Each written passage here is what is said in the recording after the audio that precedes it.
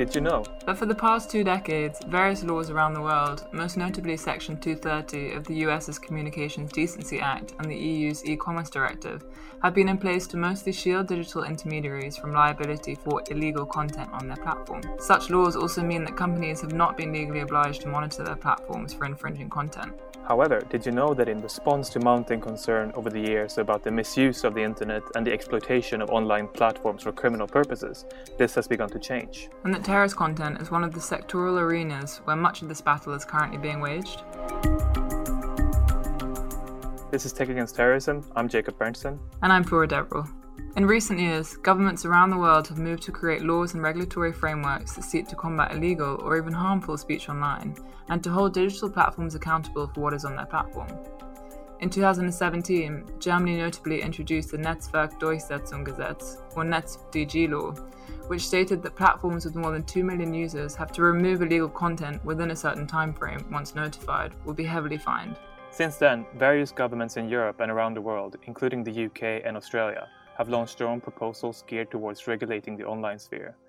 Of course, regulatory approaches vary, with some focusing on setting performance targets for content removal, others holding platforms accountable for having certain procedures and processes in place, and yet others requiring companies to restrict certain forms of speech, even if the speech is not illegal. Terrorist content is often a key focus for this regulatory attention. In 2018, the EU published a draft proposal for an EU-wide regulation on preventing the dissemination of terrorist content online. The regulation remains in the negotiation stage between various EU bodies at this point. However, we know that, amongst other tenets, it will likely introduce a responsibility for proactive measures, as well as a 1-hour deadline for companies to remove terrorist content following removal orders from member states. Such laws, including NetzDG and the EU's proposed regulation on online terrorist content, have earned both praise and criticism. Many welcome the laws as well-needed responses to the perceived impunity with which tech platforms have, according to some, inadequately dealt with illegal content online and the associated danger for our societies and democracies. Critics, particularly those among civil society and human rights groups, have raised concerns that they may lead to draconian censorship of the online sphere, with worrying consequences for fundamental rights such as freedom of expression. Regardless, it is clear that what happens in the online counterterrorism legislation space will see effects that go beyond just online terrorist content and is likely to influence online speech more widely. Such state-led online regulation spells the end for the pure self-regulation approach that tech companies have been pushing for years. Whilst all of this has been going on, tech companies have continued to innovate their approaches to self-regulation, endeavouring to prove that they are taking concerns about ethics and accountability seriously. A prominent example is the introduction of Facebook's Oversight Board, announced in 2018 and set to become operational this year.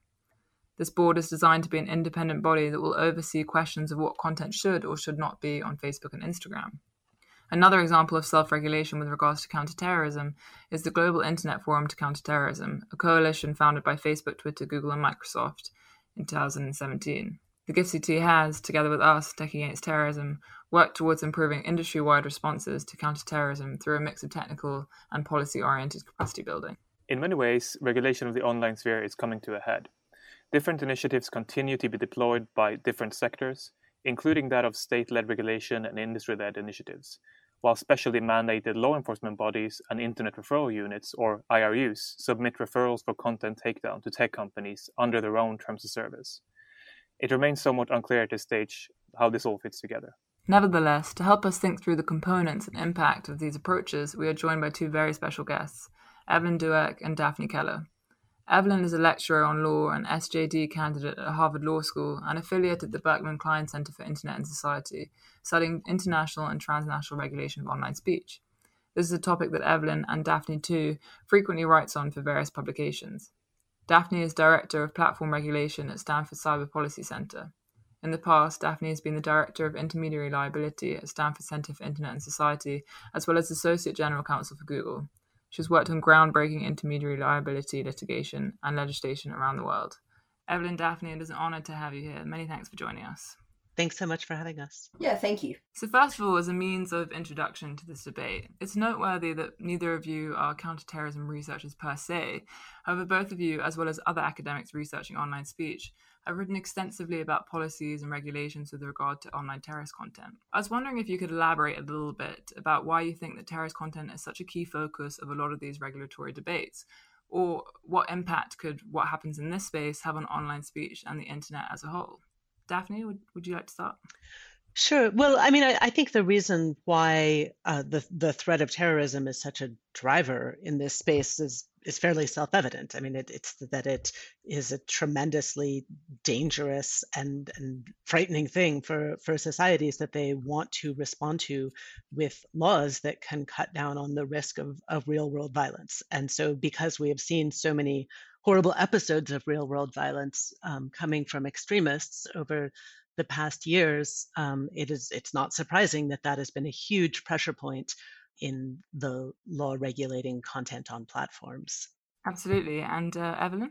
Yeah, just to echo all of that, obviously, it's been an immense area of public and regulatory focus, in particular because of a few very high profile issues. And I guess one of the reasons why I've written about it specifically in my work, and thank you for noting up front that I'm not a counterterrorism researcher, I think that's important for the rest of this conversation, is that, it is an area where it's one of the early spaces where platforms really were pressured to step up and take more responsibility for the content that appeared on their websites. And then sort of that then becomes a model or an example when we start talking about what they should do in other areas.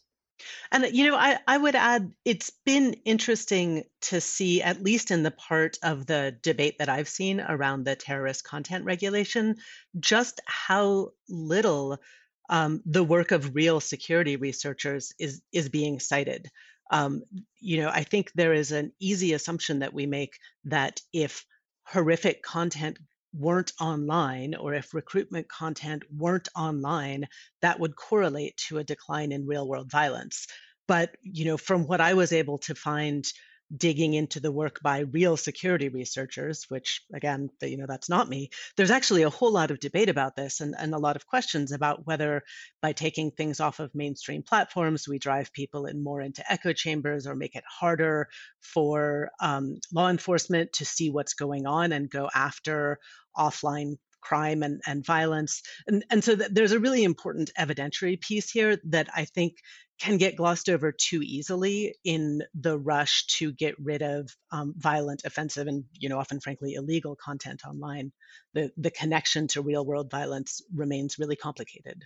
Yeah, I think that's a really good point, and that's also something that we stress at Tech Against Terrorism often. That there is a debate over the sort of causality between viewing content and committing a violent act of terror, and also very happy that you mentioned the notion of content removal and what sort of unintended consequences that might have in terms of displacing the threats across to other parts of the tech ecosystem.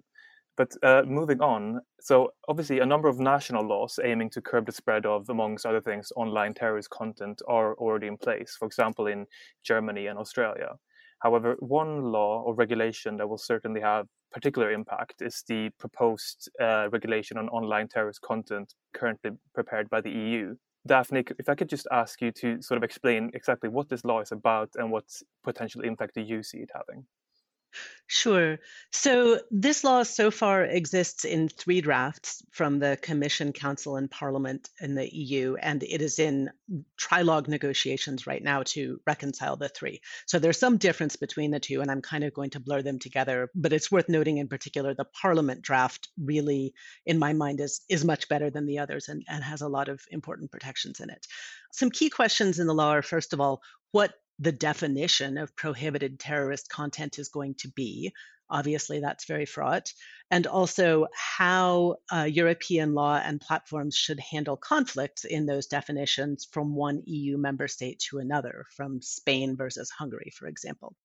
Then the parts that I think are more squarely on point for the work that Evelyn and I do have to do with empowering national authorities to tell platforms to take things down.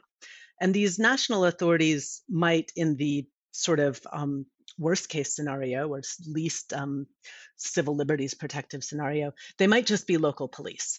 They are not probably going to be courts. They're going to be something faster and with less process than that.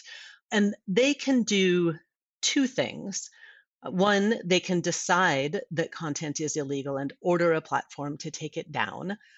which might have to happen as quickly as in 1 hour, even for very small platforms and platforms that don't have an EU presence. They can also refer content for removal without deciding that it violates the law on the basis instead that it violates a platform terms of service. And this is very similar to what internet referral units do now. I know we'll talk about that in a minute. So in that case, there's sort of a government actor, police or whoever it turns out to be, applying not the law, but instead standards created by platforms to tell them to take down content that might actually be legal. We've got some troubling examples, for example, of law enforcement telling the Internet Archive to take down a bunch of things that turned out actually to be parodies or actually completely innocuous material in some cases. And then finally, once an authority has issued an order to take something down, it can follow up by telling a platform that it has to build a proactive monitoring effort. So it has to apply a filter to keep content down in the future.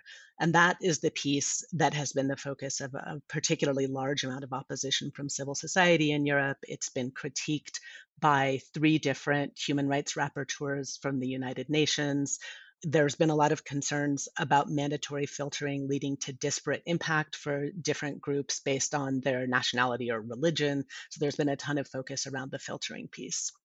Drawing on Daphne's previous writing in this space and the work of many others, Danielle Citron and Seth Creamer and things, the problem with that kind of scenario is obviously if you're a platform, the incentive structure that it creates is when you get this kind of notice or pressure from a government, your incentive is to take it down. And so the real concern there is that the individual speech interests that are at stake aren't getting at a proper hearing.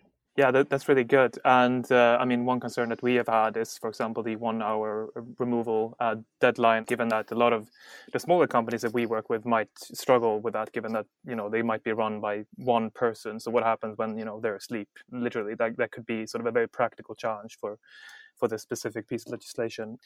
Daphne, you mentioned internet referral units earlier. What are they and what impact do they have in this space? These are pre-existing entities, and honestly, you might know more about them than I do. So, please correct me if I'm missing anything here.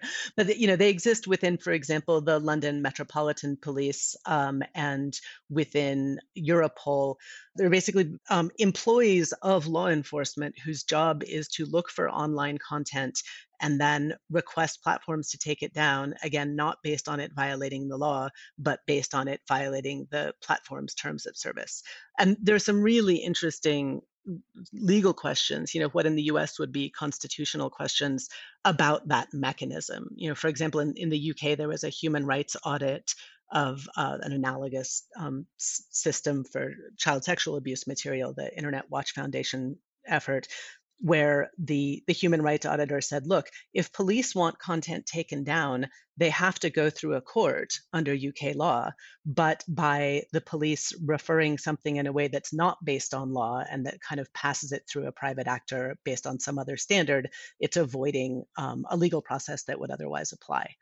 So there's been a lot of concern from civil society about these internet referral units for that reason, and also just more broadly because you can think of it as a big systemic shift in authority to regulate speech from saying it's democracies and governments and elected officials and courts that decide what's illegal, which is sort of how things have been for a very long time under the rule of law, to saying, well, no, that stuff doesn't matter so much. The rules that matter are the ones created by private platforms, and we're going to deploy government officials to enforce those rules. Yeah, and just something that I want to emphasize about sort of the pieces that we're talking about here is we can talk about these sort of regulations or initiatives in isolation, but it's important to emphasize how they are sort of all interrelated. Jacob, you mentioned the Australian regulation earlier, and then these pre-existing examples of the IRUs and the child sexual abuse material databases. They all sort of are informing the conversations that we're having now about what to do next, and often are held up as examples of what to do next. So that kind of history, it really is more of a trend rather than just sort of discussing the current EU regulation in isolation. And just building on what both of you said, I'm particularly interested in something I saw you say, Daphne, which I thought described it quite well, as this being a Faustian bargain, i.e. we ask platforms to take down that which is so-called awful but lawful instead of developing speech laws. And that means that we at the same time are relinquishing our constraints on platforms' power in the same way that we might have rights-based constraint over government's power. And I was wondering if you could, I mean, you've touched on it earlier, but if you could explain what you meant by the rule of terms of service, which I think you were talking about in relation to the proposed EU regulation. So what do you mean by the rule of TOS, and why is this, in your view, a reason for concern? Sure. Well, I mean, the starting point is that platforms, and I'm thinking of, big popular platforms like YouTube or Facebook here, but platforms use their terms of service to prohibit a lot of speech that is protected by law, certainly in the US with its broad First Amendment protections, but really many places in the world. And that's because that's what their users want for the most part. Most people don't want to go onto a platform and be confronted by barely legal images of violence or threats or bullying or racism. There's a real commercial reason and consumer demand reason that platforms do this. But that also turns the terms of service into this incredibly powerful mechanism for deciding what speech can be online, and makes it easy for governments to say, well, let's just leverage that, which we've seen in the case of IRUs. And I don't know how we get out of that bargain, really, because I don't think very many people would seriously propose that every platform should have to carry every legal piece of speech. That would turn them into cesspools and drive users away. And so I think it's unavoidable that there's private power being used to constrain lawful speech. And we just need to really think harder about how that intersects with government power, how that intersects with competition and consumer choice, what role the organizations that Evelyn has written about as content cartels play in this, what value transparency might have in correcting for this, because it's very complicated and there's not a single clear way forward.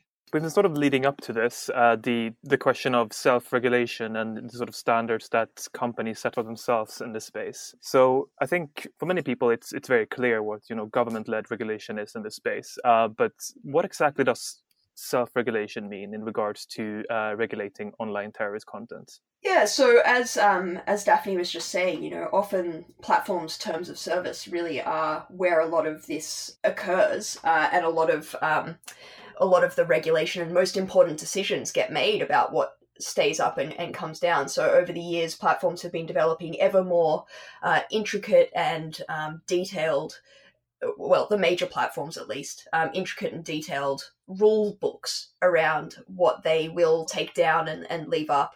And then also expanding slowly on the transparency measures around how they enforce those rules.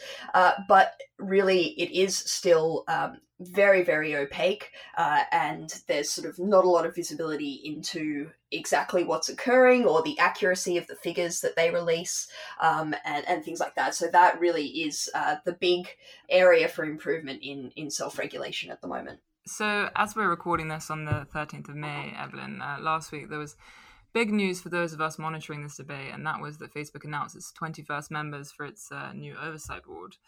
Evelyn and Daphne as well, you've written extensively on this board based on the charters that Facebook has published on to this date.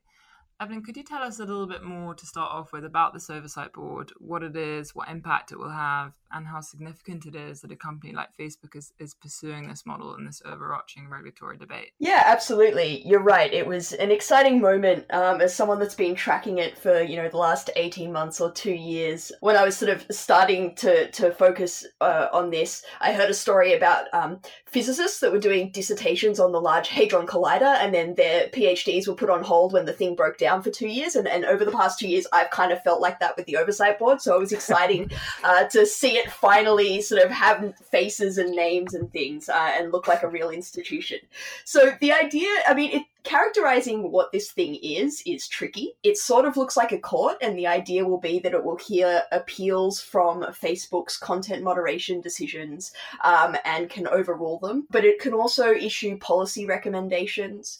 It won't have binding authority except in the individual case before it. And so, the question obviously is going to be how much more broadly will Facebook implement that across the platform? But really, the focus of this thing is exactly what Daphne was talking about earlier, is that terms of service are becoming so important in this space, and in many cases much more important than government rules and laws. And so we really have this problem where these extremely important speech regulations are being promulgated by these private, unaccountable companies and probably governed by business imperatives rather than any sort of democratic or legitimate or rights-based incentives or values.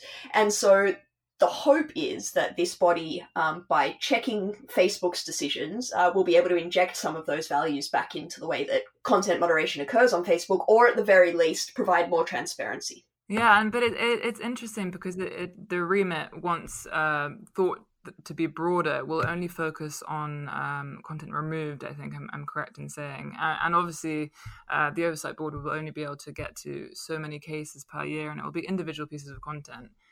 Even though it will have parallels, of course, across the whole platform potentially. But what do you think about this focus in terms of the remit? Yeah, so that really is the biggest disappointment to me over the past 18 months of the board's development.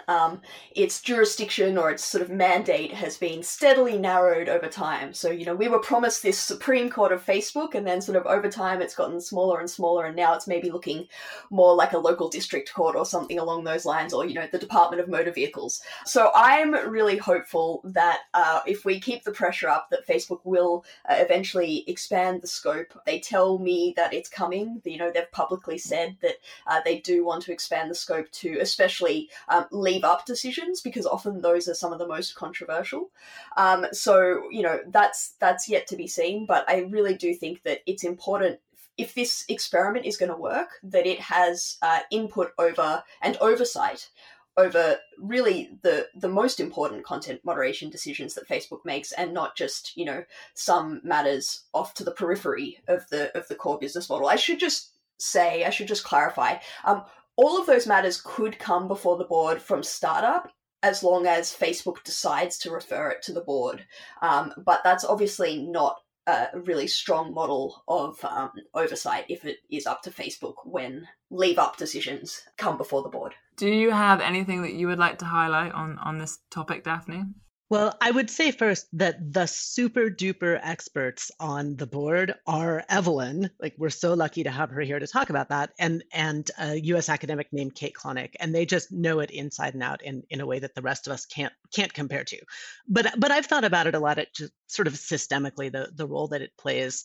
And I wrote in The Atlantic about how this is not really a Supreme Court. It's not a real constraint. It's not the kind of democratic or rights-based limit on power that we think of when we hear phrases like Supreme Court, and that's part of the Faustian bargain. At the same time, I'm excited about it. This is a bold experiment, and it's an attempt to solve this problem where nobody really wants Facebook making these hard calls about our speech, but nobody really wants governments doing it either, even if we, could reconcile what all the different governments want.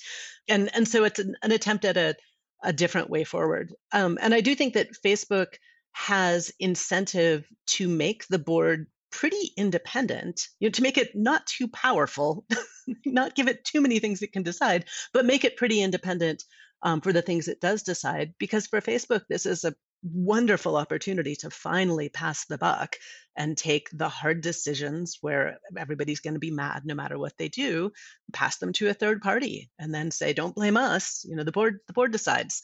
So it will be really interesting to see where this goes, even though its impact is not nearly as broad as I think a lot of people expect. As someone that has been in the hot seat and, worked on these issues from the inside, I wonder whether you would have really appreciated having something like the Oversight Board there to sort of offload some of the more difficult questions to. Sure. I mean, as long as it's a question that has, that's entirely discretionary to the platform. It gets much more complicated for questions where there's some country saying, hey, Russia saying, hey, our law requires you to take down this pro-LGBTQ content, and in the the bylaws for the board, my understanding is Facebook says, well, if there's a legal obligation, then the board doesn't get to decide. So there's this whole category of really difficult human rights questions where there actually is a government claiming there's a reason something has to come down. If Facebook interprets those as legal questions rather than terms of service questions, then they don't go to the board. There's also, and Nicole Wong raised this on the In Lieu of Fun webcast, which Evelyn and I were both on last week. The really interesting cases will be ones where Facebook's business imperative conflicts with what the board wants them to do. Maybe Facebook wants to go into Malaysia as a market. I'm not sure if they're already in Malaysia, but and to appease the government or to be popular with users there, they'd like to take something down. So there's money on the line in setting policy a certain way, but the board tells them not to.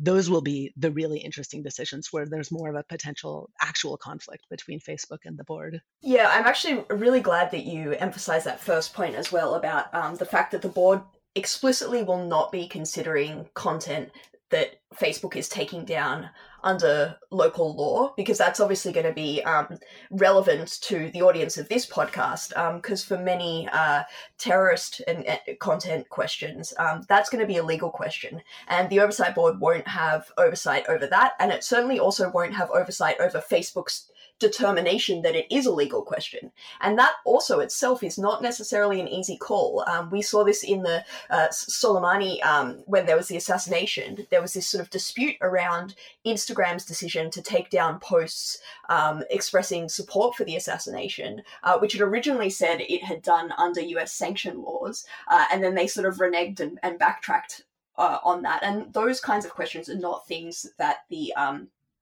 Oversight Board will be talking about. So there's still a lot of accountability and transparency work that needs to be done in this space that is just not what the Oversight Board is doing. There's another, that makes me think of another interesting intersection with law, which is, as a platform, you can be in a situation where there's some government saying, hey, I have jurisdiction over you and my law says you have to take this down. And you want to maintain the position like, no, you don't. You don't have jurisdiction over me because I don't have people or assets on the ground in your country or whatever. Or your law does not require this. I disagree with your interpretation. But if you don't want to get in a big public fight about those things, the easiest thing to do is say, but my terms of service require me to take this down anyway. So I'm not acknowledging your power, government, but I am going to take it down. And that's, for example, what was the upshot of the famous Yahoo France case back in the 2000s, was that Yahoo denied that France had power to make them take down Nazi paraphernalia, but then decided to do it voluntarily anyway under their terms of service, and the case went away. So the board, in a way, takes away that out that platforms have, because if this question goes to the board and the board's like, nope, your terms of service don't require you to take this down, then suddenly that legal conflict that had been avoided becomes very sharp and pointy again. I just want to add that scenario that Daphne described, where a platform, sort of gets pressure or receives an order from a government and doesn't want to sort of concede power, but then takes it down under its terms of service. And then the board steps in and says, no, you need to change your terms of service, or this isn't in violation of your terms of service. That's actually a positive case for the Oversight Board, because then that gets kicked back to the government and we have the proper sort of democratic discussion about whether this is illegal content and whether it is something that should be taken down. In that case, the actor that gets held accountable is the government, which is, often where this kind of accountability should fall. And so that is a positive case for having something like the Oversight Board being injected into this system. Yeah, I totally agree with you, Evelyn. And, you and I were in a Twitter back and forth with some people about some law professors, about whether it would be appropriate for legal clinics to use law student labor to bring cases before the board. And I think a lot of people's response was, no, we're not going to defer to the Facebook rules and structure our legal clinics around it. But I think in a case like this one, like what you just described, where it's really teeing up a question about state power, that might be an interesting and legitimate use of clinic resources. Yeah, I mean, for the record, I think it is far too early to be discussing clinics for the Oversight Board. I just want to see it hear a case first, and then we can sort of think about the next steps. So Going back to self-regulation in the sort of counter-terrorism space, or the online counter-terrorism space more broadly. So obviously, at Tech Against Terrorism, we work closely with bodies like the Global Internet Forum to Counter-Terrorism, or the GIFCT, which is perhaps the most significant industry body for self-regulation of terrorist content. We also support the wider tech industry in improving their capacity to respond. And that includes things like terms of service, which we've discussed at length already. So we definitely think that this is, a good approach. So, however, this of course does not mean that industry-wide self-regulatory approaches are without their challenges, or that self-regulation should be the only answer going forward. And Evelyn, this brings me to a piece that you've written about some of these challenges called "The Rise of the Content Cartels." If I could just ask you, what do you mean by the term content cartel, and why are they, in your view, potentially problematic? I am really looking forward to hearing your thoughts about this, because I personally think it's one of the most difficult issues in content moderation, and something that we don't necessarily talk about enough, which is, when do we want cooperation and collaboration across the industry, and sort of when do we want the idea of like multiple marketplaces of ideas competing to sort of have more diversity online. So what I mean by content cartels is arrangements between platforms and sometimes governments to work together to remove content or actors from their services and without adequate oversight. And that's why I use the phrase content cartels, because I do think that there are good cases to be made for, collaboration in certain contexts, but it's really the lack of adequate oversight that, to me, makes these arrangements pernicious in the current forms that they're occurring.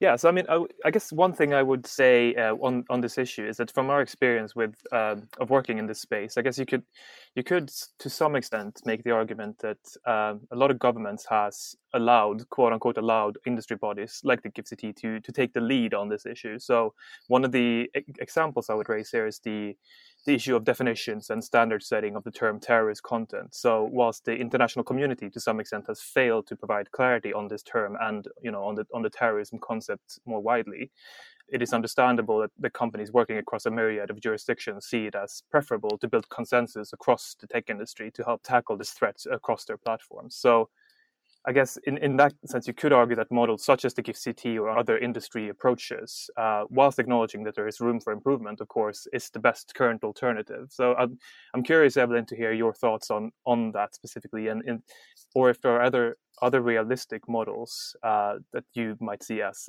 preferable. No, I definitely I have some sympathy with that argument. I mean, I think, in certain areas, if you want a standard for what content is available online, then you want a standard, and you want that to apply uniformly. I think also there's a really, one of the biggest cases to be made for these kinds of institutions is the help that it can give to smaller platforms in particular.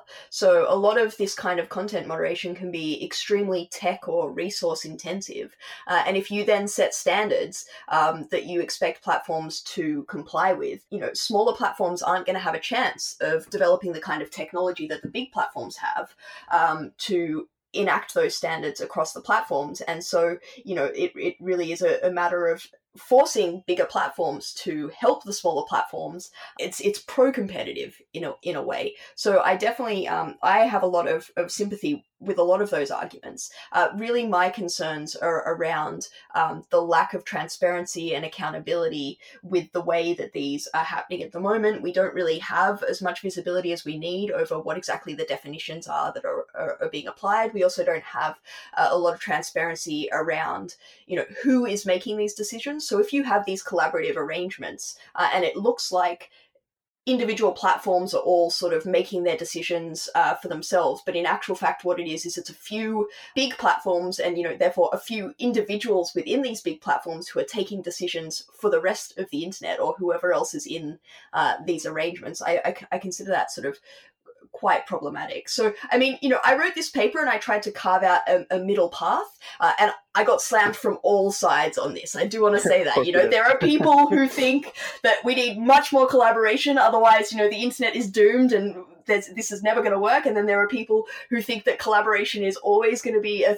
threat to civil liberties, and there's just no way that this can ever be legitimated. So I think it's I don't think it means I'm necessarily doing anything right, that so many people disagree with me, but I do think it means that it's a conversation we need to be having much more. Yeah, I definitely agree with that, and I think it is a really valuable contribution, and even for us at Tech Against Terrorism, our work to sort of really consider what we're doing and really have these issues in mind as we go forward, trying to sort of encourage better self-regulation in the industry on this issue. So I think it was a great contribution to the debate. So I think it's really good that we can discuss it at length here. Daphne, is there anything you would like to add? Yeah, well, first I'll add that everyone should read Evelyn's paper because it's fabulous. It's really, really good.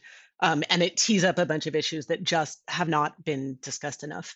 And then beyond that, I would say, I think it's useful to think about in terms of content cartels or, centralized databases for filtering or coordination across different platforms. It's important to think differently about different kinds of content. So if there's content that is 100% illegal every single time, regardless of context, such as child sexual abuse material, which is never going to be legal in news reporting or whatever the exceptions are in other cases, that's the strongest case for coordination. And I think almost everyone recognizes that as the strongest case. And then if there's content that is illegal sometimes, but legal other times, depending on the context in which it appears, like a clip from an ISIS video that is material support of terrorism under US law in one context, but is used for news reporting or research in another, that gets incrementally harder. And that's, I know, something, Jacob and Flora, that you deal with every day. And then another step down from there is content that really isn't illegal, but that lots and lots of platforms prohibit. And it's a real waste if they're all replicating the resources to assess it.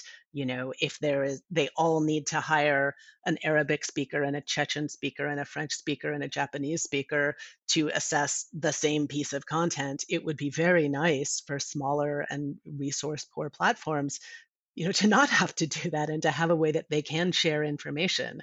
But the information they share can't be this binary bit that says leave it up or take it down. It has to be something much more granular that, tees it up for review under the diverse speech policies of the different platforms. That's a very hard thing to build.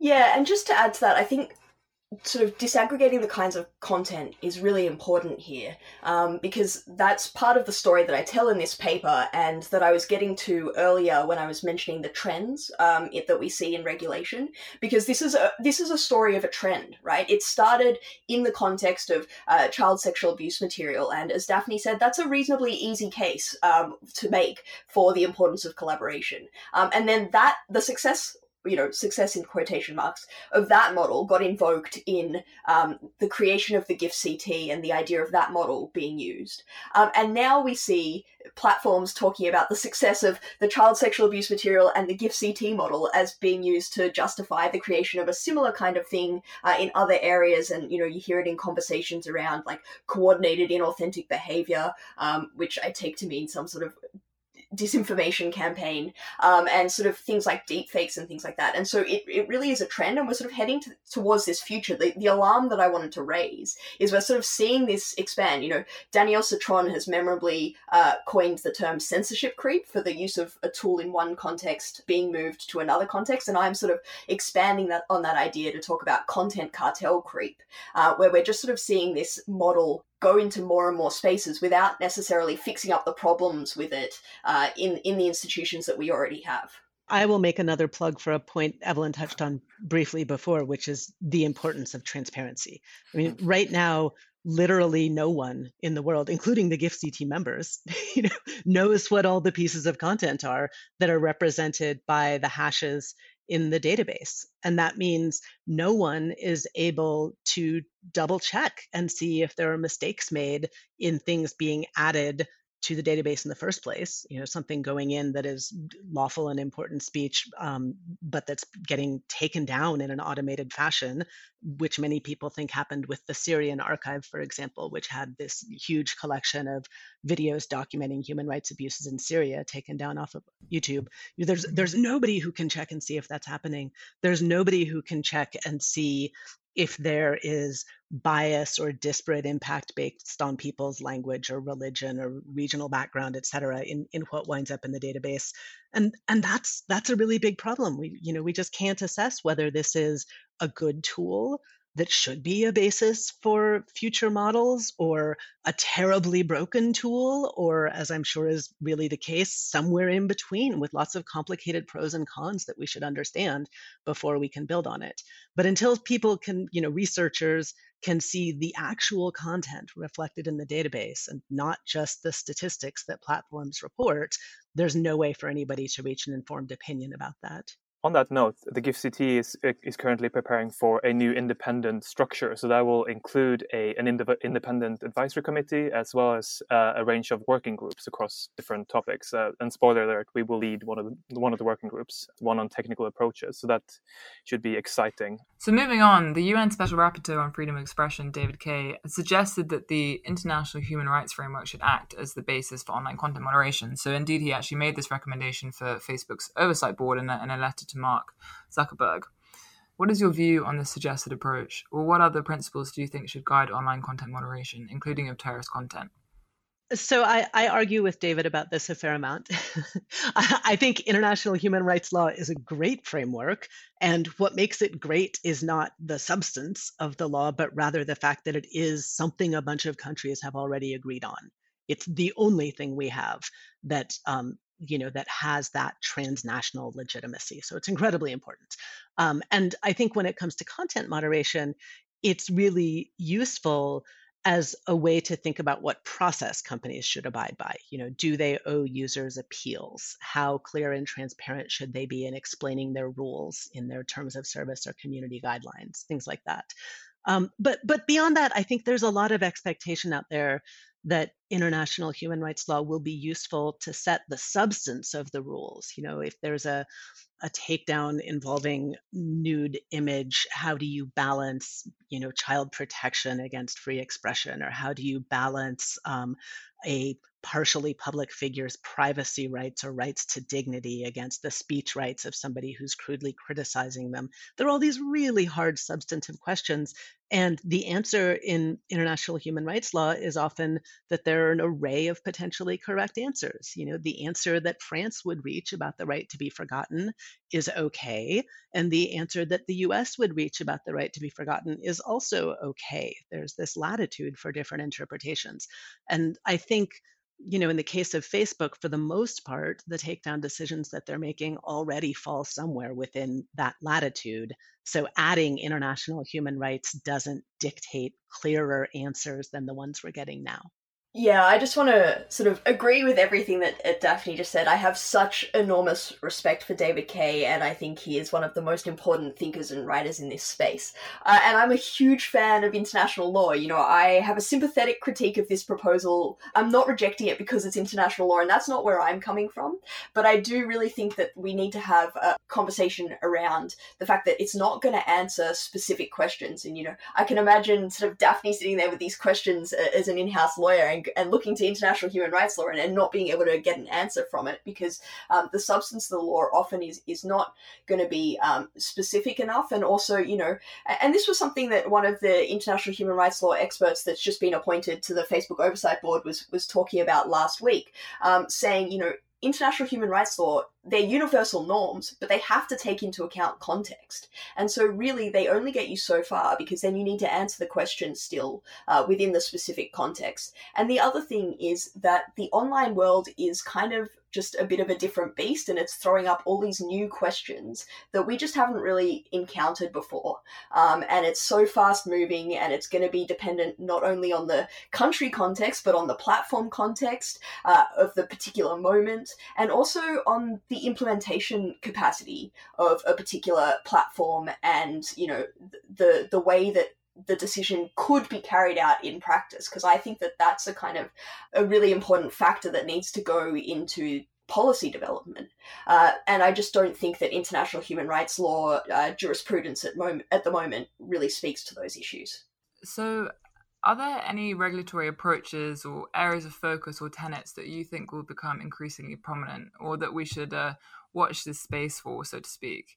So perhaps transparency or definitional thresholds or algorithm amplification, content moderation targets, that type of thing. Is there anything that you would like to particularly highlight coming out of this? Well, sure. All of those things. I mean, the sort of every arc of new internet regulation or legal disputes so far has sort of had the front runners of copyright, pornography, and sometimes terrorism. And so we've seen a lot of legal action, especially in the EU, around the copyright and terrorism in particular. So that, that's not very surprising.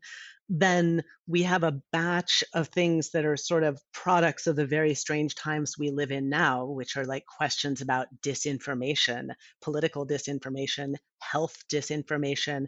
And those are incredibly difficult because often the content that's at issue there is not actually illegal. It's harmful, but lawful. And so figuring out what, if anything, lawmakers can or should try to compel platforms to do there is a huge question, and something, for example, that the UK wrestled with in the UK Online Harms White Paper.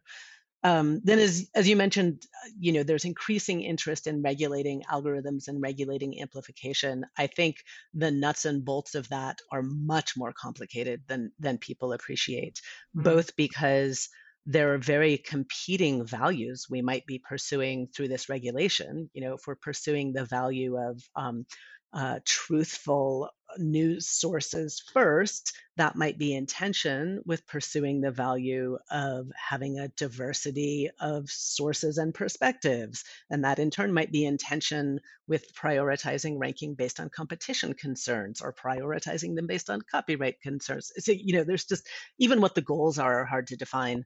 And then the mechanics of it, the number of engineers that a regulator would have to hire to understand, keep abreast of, and enforce rules about the algorithms for all of these platforms is kind of mind-boggling. But that's definitely a big area of focus. People also talk about regulating artificial intelligence, and very often they just mean regulating algorithms. So I would put that in the same bucket.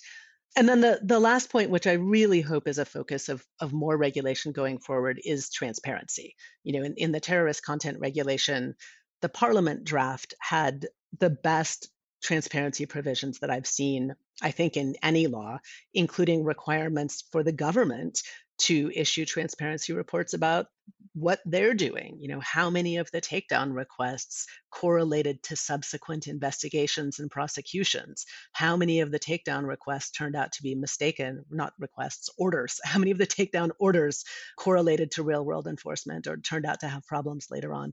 I hope that we will see real progress in transparency requirements, both for platforms and for governments and other actors in this space. Yeah, I just want to echo Daphne's all of the above comment, because I really think we're sort of sitting at this pivotal moment where in the next 5 to 10 years, we're going to see a lot of experimentation from different countries and different platforms. And I think we're going to see sort of some pretty radical transformations in this space. There was sort of conversation a month or so ago about whether, the techlash was over because of the pandemic and how reliant we were on platforms and how they were doing a good job. And I did not buy that for a second. I think the techlash is very much still here and going to be happening. And so I think that it's just going to be a hugely important decade for online speech regulation. And I just can't finish anywhere else except to echo Daphne's call for transparency. And I really hope that that's a pivotal part of every proposal that comes out. Evelyn, Daphne, thank you so much for joining us today. That's it for this podcast episode. Thank you again to Evelyn Douek and Daphne Keller for leading us through this very complex but important subject. In the description, we have collected some of the articles mentioned throughout the episode that Evelyn and Daphne have written on this topic, so we recommend that you check them out. To listen to our other podcasts, please visit techagainstterrorism.fm. To read more about our work in supporting the global tech sector in tackling terrorist use of the internet, visit our website at techagainstterrorism.org and follow us on Twitter at techvsterrorism. Thanks for listening and see you next time. This is a Right Angles production. You can find out more by visiting rightangles.global.